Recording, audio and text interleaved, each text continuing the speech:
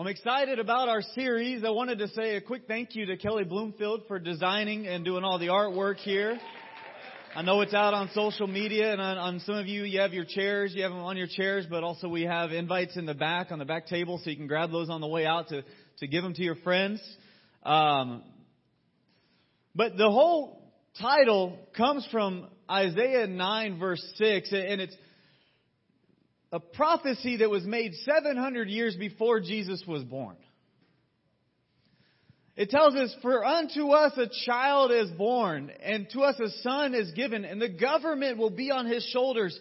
And it goes through some names of how we're going to refer to him. And it says, "He will be called Wonderful Counselor, Mighty God, Everlasting Father, and Prince of Peace." And over the next 3 weeks, we're going to be taking a look at that prophecy. We're going to be taking a look at those names. And when it comes to naming children, I think about naming our first son, Levi. That was not his original name. Many of you might not know this story, but LaShane and I, when we found out we were pregnant with our first son, we talked about what we want to name him, and we put a lot of work into that. We went, this is a big deal. He's going to be stuck with this thing at least until he's 18, and then he can change it if he wants to. But he's going to be stuck with this thing. And so we'd look up the meanings of names, and I was really into that. LaShane was really into that, and we'd made our own list of names that we really liked, and it was kind of fun. But on the top of both of our lists was the same name, Matthew. And so we didn't really tell many. I don't know if we told anybody. I joked around with a lot of you about the names I was going to call him. But Matthew was at the top of our list. And then I think we had some other similarities in both of our lists, but we had our own individual list. Levi was not on her list. He was number 5 on my list. And we get to this point where he's born, and then he's placed in our arms, and we're looking at him, and we just say, Matthew. And, this is right after he's born, and we're just looking at him, and we're saying, Matthew, and we're looking at each other, and we're just kind of like, there's just something unsettling going on here. And then, luckily we hadn't signed the papers. This is like 30 seconds after he's born, we named him Matthew. And then we waited a little while, and babies open their eyes pretty quickly, and we look at his eyes, and we're just looking at each other, and we're just kind of like, this isn't working for us. He's not Matthew. I don't know what it is, but it's not Matthew. And LaShane is like, he's Levi. And I'm like, yeah, he's Levi. So we called him Levi. And, there's something that goes into names, and it's funny because Levi actually means attached. It means connected. If you know my oldest son, he loves to be with people. He loves to be connected. He is a connector. If you've ever been to a party with him there, he is the center of the dance floor. That's just him, and he loves to connect. And I'm like, there's something about names. And when Isaiah prophesies about the names of Jesus, like in the New Testament, it doesn't tell us he's the wonderful counselor, but it speaks to his character.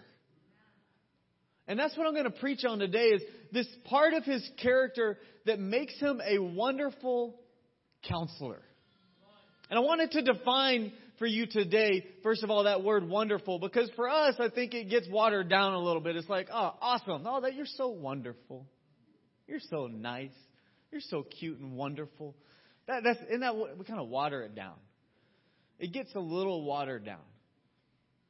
But the biblical definition, how it was written in the Hebrew, comes from the word Pele. P-E-L-E.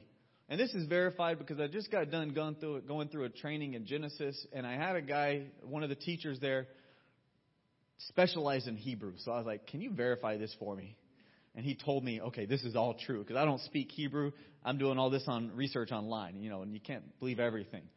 And he confirms, wonderful is translated Pele in Hebrew. And actually, really what it means, I'm going to read a scripture in Exodus chapter 15. Actually, before I continue anymore, let's pray for the sermon. Father, we love you. We thank you. We thank you that you are a wonderful counselor. Help us to connect with that. Help us to connect with you this holiday season. Help us to connect with your names and what they really mean. We love you. It's in your Son's name I pray. Amen. Exodus chapter 15, verse 11. The context of this scripture, I'm not going to put it up on the screen. You can look it up if you want.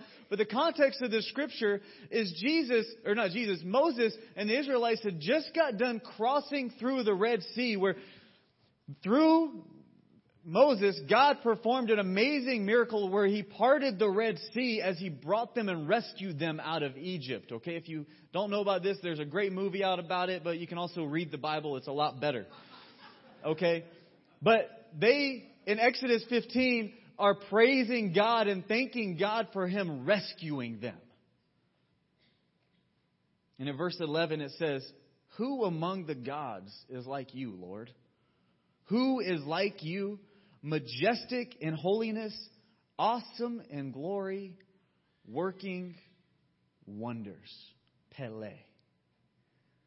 The context of this is a miracle. A miracle that none of us could ever fathom.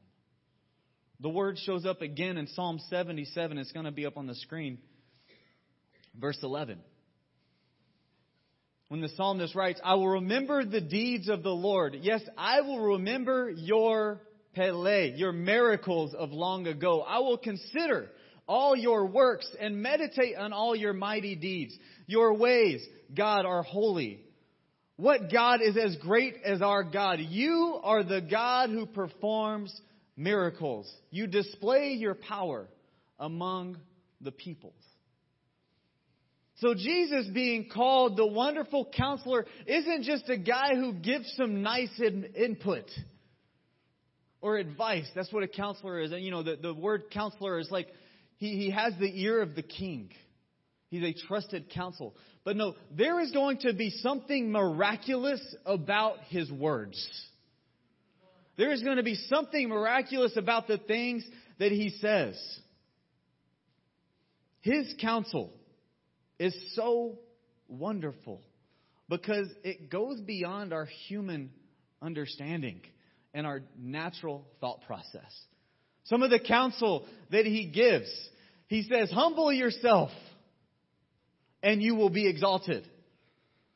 Exalt yourself and you will be humbled." And we all know this to be true. Nobody wants to be around somebody that's exalting themselves. But then the people that are humbling themselves, you tend to want to exalt. And they do get exalted. Or it says, this is just good input. Don't worry about tomorrow. It'll worry about itself. You got enough things to worry about today. Stop worrying about something that's just way out in the future. Or do to others what you would have them do to you. Let me give you a hint. When you're talking to the bill collector or the person on the other line, like AT&T or something like that, and you're having to deal with your phone service, treat them nice. I came from that industry, worked at AT&T, worked in retail, and I would always laugh when people would get mad at me because it was too expensive or they didn't like their bill or something. And I'm like, I didn't set the policy. I didn't make the price. I'm just selling the stuff. And so I can try to help you. And when people were nice to me, when they treated me the way I wanted to be treated, guess what I did? I took care of them. Every time I call about my phone bill or my TV, I get a deal. You know why? I'm nice. And if they don't give me a deal by the end of it, I politely say, well, because of my inconvenience, is there anything you can do? And almost 100% of the time, you know what? I'll knock off $10 a month for the next 6 months. I got you. I got the coupon. And I'm like, amen. Treat others the way you want to be treated. It works. It totally works. But His words are powerful. They're life-giving. They hit the heart. But I got to be honest, there's one set of counsel that Jesus gives that I know has miraculous power, but I do not like. In John chapter 12, verse 24, He says this, "Very truly I tell you, unless a kernel of wheat falls to the ground and dies, it remains only a single seed. But if it dies, it produces many seeds." anyone who loves their life will lose it, while anyone who hates their life in this world will keep it for eternal life. I don't know about you guys, but that one just doesn't make much sense to me. In my human, pea-sized brain, I don't get this one. Wait, if I love something like my life, I'm going to lose it? But if I hate something like my life, I will actually keep it for all eternity? Jesus, please explain this one. He says it again in Luke 9, verse 23, something similar to this. This is from the NLT. He said to the crowd, if any of you wants to be my follower, you must give up your own way and take up your cross every day and follow me. And if you try to hang on to your life, you will lose it. But if you give up your life for my sake, you will save it. And as I preach today, I'm going to put before you, but some of the most miraculous counsel that Jesus gives us is found right here.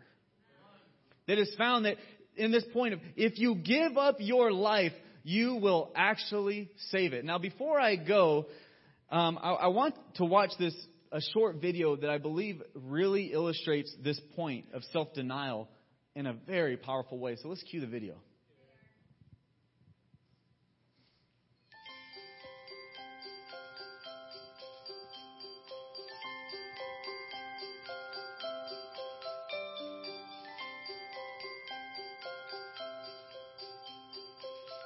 This year for Christmas, what are you hoping to get? A computer. Big, giant Barbie house. A trophy case. Xbox 360. Minecraft Legos. What do you think your mom or dad want for Christmas? My mom would probably want a ring. She's never really had a ring. Jewelry. She loves jewelry. A new TV. Like watches. So, we actually did buy an Xbox 360. What in the world? What is this? Okay, you really got this for me? A new laptop. Wow. And It's a necklace. So we also bought a necklace because you said you also wanted to get a necklace for your mom or your auntie. The catch is that you can either get a gift for yourself, or you can pick a gift for your mom and dad. I need you to pick one. Now before you answer, oh, I bet that's hard. Is that a really hard question? Mm-hmm.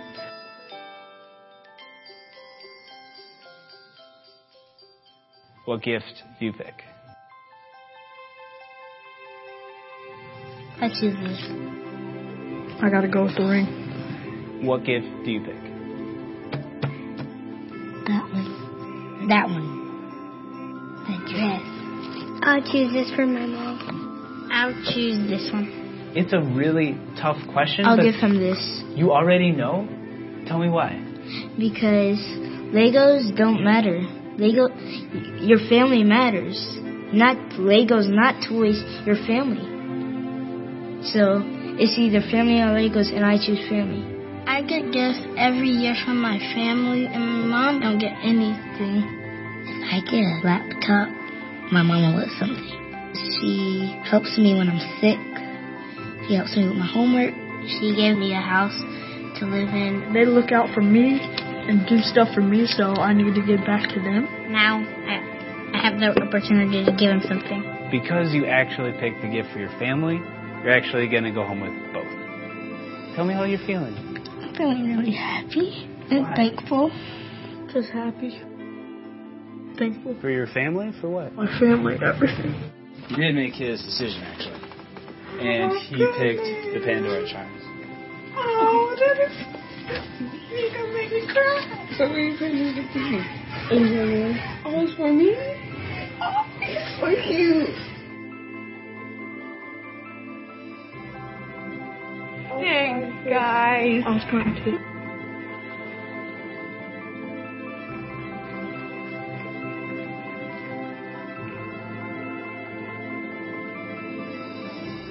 It's either family or Legos.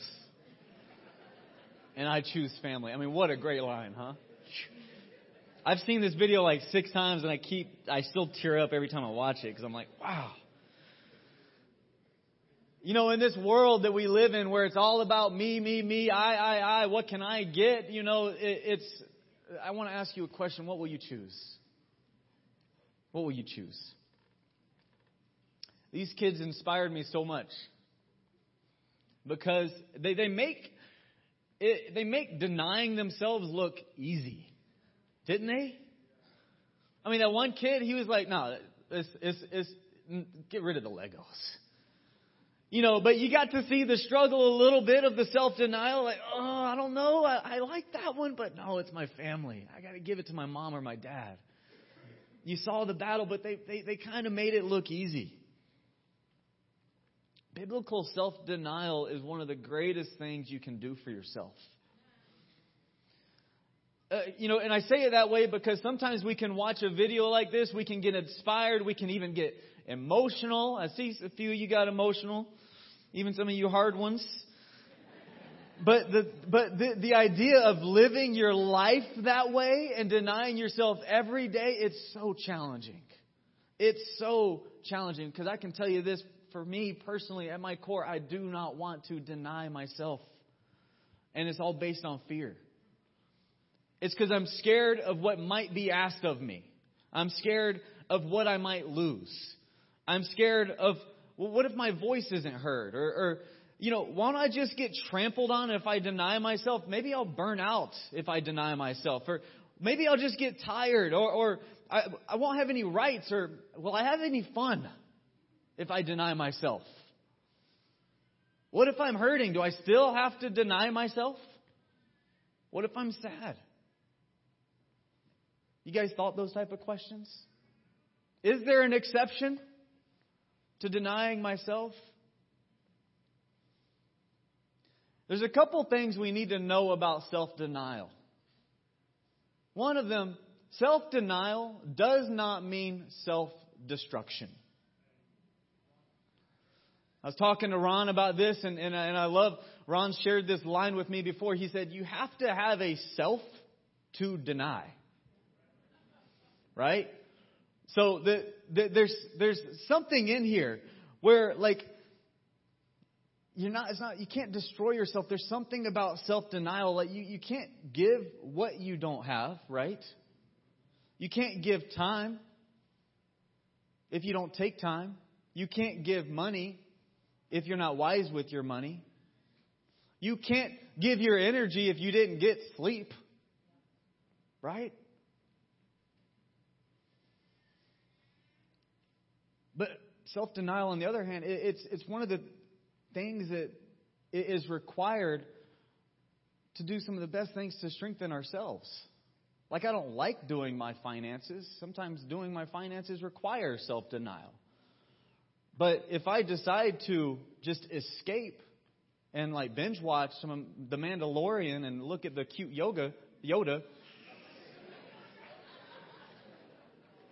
like, finances don't get done. And in the name of escaping and just kind of getting back, like, I just end up more stressed. Or if I choose to just eat my problems away or binge watch, or, you choose sin because it's easier, because it's a nice escape, or I choose, I just want to relax. I don't want to talk to anybody for months. Anybody ever been there? Or you just want to get away for a month straight? And you're kind of like, when I come back, I still got the same problems. My kids are still undisciplined. My finances are still there. I'm still not losing weight. It takes a measure of self-denial to do things even for yourself. The things that matter. It takes self-denial to confront conflict. But it is dangerous when you don't. When you decide to escape, I'm just going to ignore it. Bitterness is scary. About this is the holiday season. We get busy. We get busy with work. You ever had those days where you've just come home after a long day and you do not want to give whatsoever? It takes self-denial to give in that moment, because the consequences, if you choose not to deny yourself in that moment, can be huge. For myself, I had a dad who would sometimes work 2 jobs just to take care of us. He loved us, and we were grateful for the food he would put on the table. But when he would come home, he would disconnect. And what would happen over time, and what I learned about myself over time, is I felt like I had to perform to earn my dad's love. So I had to be good at sports, or I had to be good in school, and I would come home with A's or come home with fast track times and be like, Dad, look at this. You know, every single one of my siblings, myself, my brother, my 2 sisters, have had to talk to somebody, a counselor, or seen some kind of specialist or something like that at some point in our lives to figure out how to deal with the pain that was caused by a dad who decided to disconnect and to instead of deny himself when he got home, even after a long day. And I know he tried his best, but there were consequences to the fact that he didn't deny himself. And some of us go through that, where you've had a long day, a 10-hour, 12-hour, 24-hour shift, and you come home, and there's nothing bad about getting a little rest, right? You got to sleep. But it can't go on forever. Let's keep going on the slides. I'm not sure where we're at on my... You know, sometimes the Christian life can be like this. Just don't do it.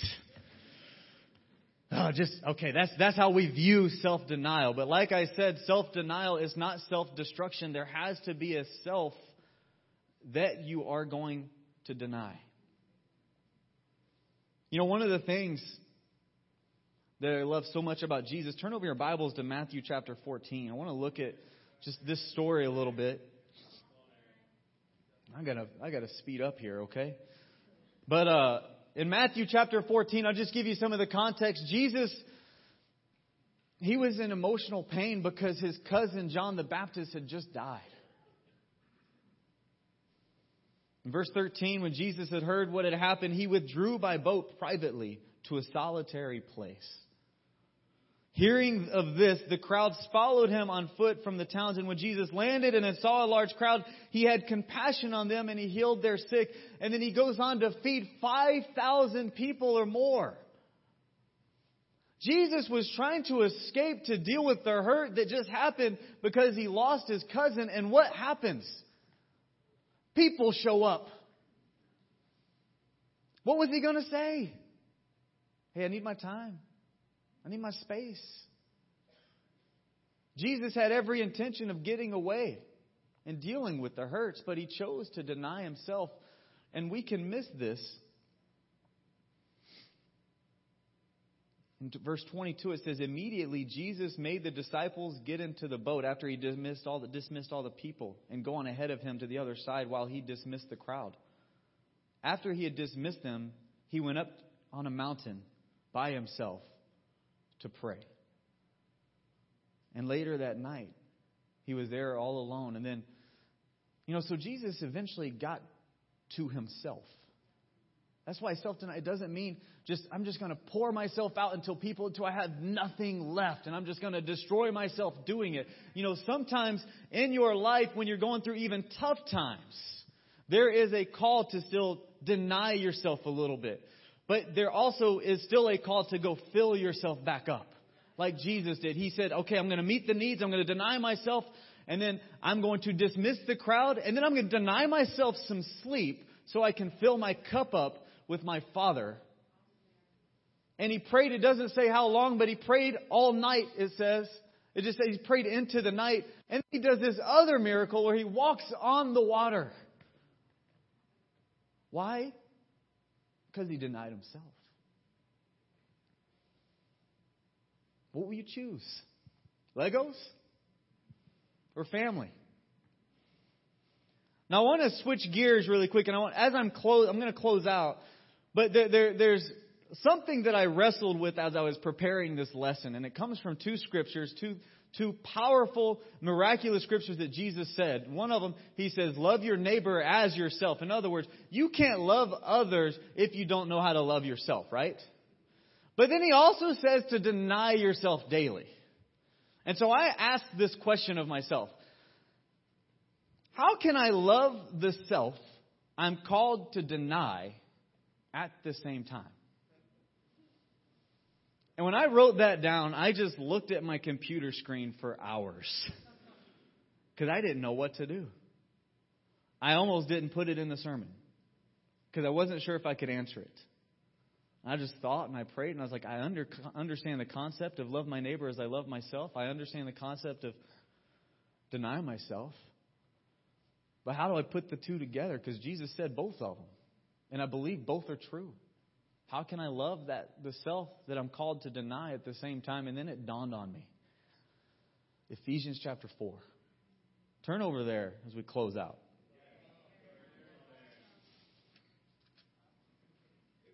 And this helped me out so much as I was answering this question.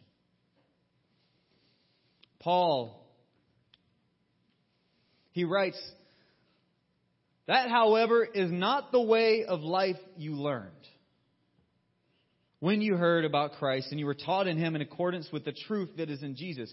You were taught with regard to your former way of life to put off your old self.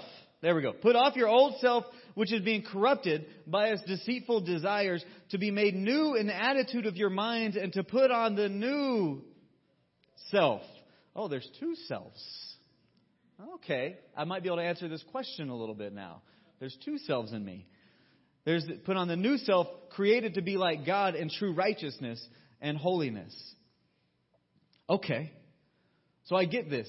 The old self, the one that's being corrupted by its deceitful desires, the self that craves sin and selfishness, that self that lives in fear and doesn't truly understand the love of God. That's the self I deny. But this new self, the one God created me for, this new self, this self, that's the one I'm called to love. It's that self that's created to be like God, this self that's full of joy. This self that's full of peace and kindness and gentleness. And I believe that self is in each one of us somewhere. That's the self you're supposed to love. And when you love something, you want to give it away. When you feel joyful, people around you feel the joy. When you feel kindness, people around you benefit from that. When you feel gentleness, people around you want to connect with you. You know what I'm talking about? Like there's this self inside each one of us, because there's two selves. And you guys know this because every single one of us go throughout the day waging war with the two selves. Do I do this or do I do that? There's one self I deny and there's one self that I love. And when I love that self, I end up giving it away because it has all the godly qualities. That self that's gentle, that's loving, that's joyful, that's caring, that's passionate.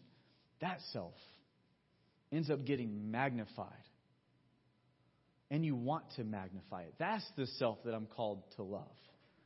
And because I love it, I actually end up giving that away. He goes on. Therefore, each of you must put off falsehood and speak truthfully to your neighbor. Put off that self. Deny that self that tells lies, that's false. But then magnify and love that self of you that wants to tell the truth. And tell people the truth. Do you guys get what I'm saying? This is that's where you can say, oh man, I got to love myself, but there's a self that I got to deny at the same time. It's the self that God created in us. That's the self I love. But the self that in me that I battle with, the self that Satan's working on all the time, that's accusing me, that's lying to me, I got to deny that self. In your anger, do not sin. Do not let the sun go down while you are still angry. That's the self I've got to deny. I got to deny the angry self. But I got to magnify. I got to love the self that is compassionate, that wants to deal with the conflict. He goes on, anyone who has been stealing must steal no longer, but must work doing something useful with their own hands, that they may have something to share with those in need. Don't let any unwholesome talk come out of your mouths, but only what is helpful for building others up according to their needs. There's that self in us that wants to be critical, that wants to hurt people with our words. Stop it. Lose it.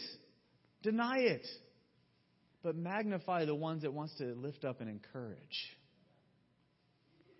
Man, you can change somebody's day. You can change somebody's life by your words. That's the self that I've got to love.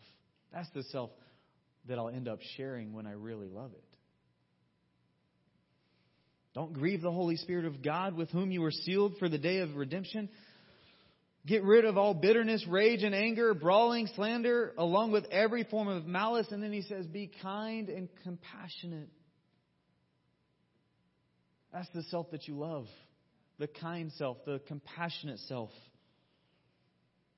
Forgive each other just as Christ, God, forgave you. Follow God's example, therefore, as dearly loved children, and walk in the way of love just as Christ loved us and gave himself up for us as a fragrant offering and sacrifice to God. It says, walk in the way of love just as Christ loved us. You see, when you deny your old self and you love the self that God created you to be, you will love others completely the way God intended. And that will create miraculous unity.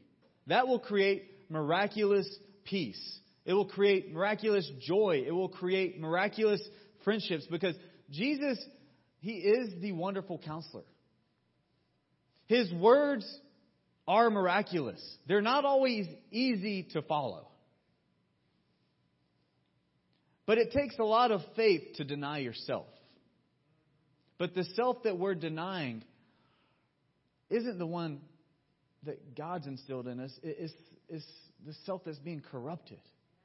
That's the one I got to deny. And sometimes I need help to deny that, to be honest with you. Sometimes I need a counselor. Sometimes I need a friend. Sometimes I just need to spend some great time with God in prayer, because I got to deny that self so that I can magnify the self that's created to be like God. And I can share that. And then when I do that, I will save my life. I'll also save the life of other people. Isn't that amazing? You can deny yourself and love yourself at the same time. So I was like, wow, this is amazing. I just got to be wise with which self that I'm denying, because if you deny the wrong self, you'll end up in trouble. You want to deny the wrong self. You get what I'm saying? The bad self.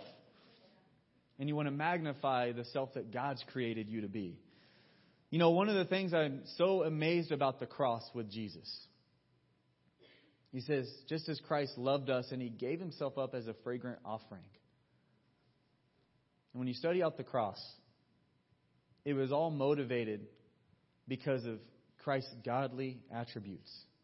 Hebrews tells us that joyfully he scorned its shame. Like, that he was motivated by his love for us. We read in the Garden of Gethsemane that there was a side of him that kind of didn't want to go through with it. And I think it was because there was the human side that didn't want to deal with the pain. But he was motivated and he magnified the godly side in him. The love side, the compassion side. The side that wanted to be with you and me for all eternity. And because of that example, we have the opportunity to spend eternity with Jesus. Because he demonstrated to us, like, how do I actually deny myself? How do I lay my life down for my friends? He showed it to us in a perfect way. And with that, he set this example as our wonderful, miraculous counselor. With, man, how can I actually save my life? Well, I've got to lose it. I've got to get rid of this old self. I want to magnify the new self. And then watch what God will do with that in your life. He can do amazing things in your life and the lives of your family. He gave because He loved. We are saved because of His self-denial. I want to challenge you as a church. One, to study this out. Maybe try to answer that question. How can I love myself? I'm called to deny at the same time. Ask yourself, wow, am I denying the right self?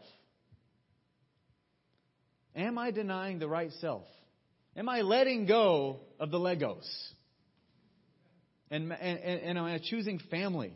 Am I choosing the people in this room? Am I choosing the people in this city, in this world? Am I letting go of the right stuff so that I can choose those people? Because I can tell you this much. When you deny the self that's not created by God, you will just want to choose other people. Because that's the heart that God implanted in each one of us. It will just start to come natural. Church, I love you all so much.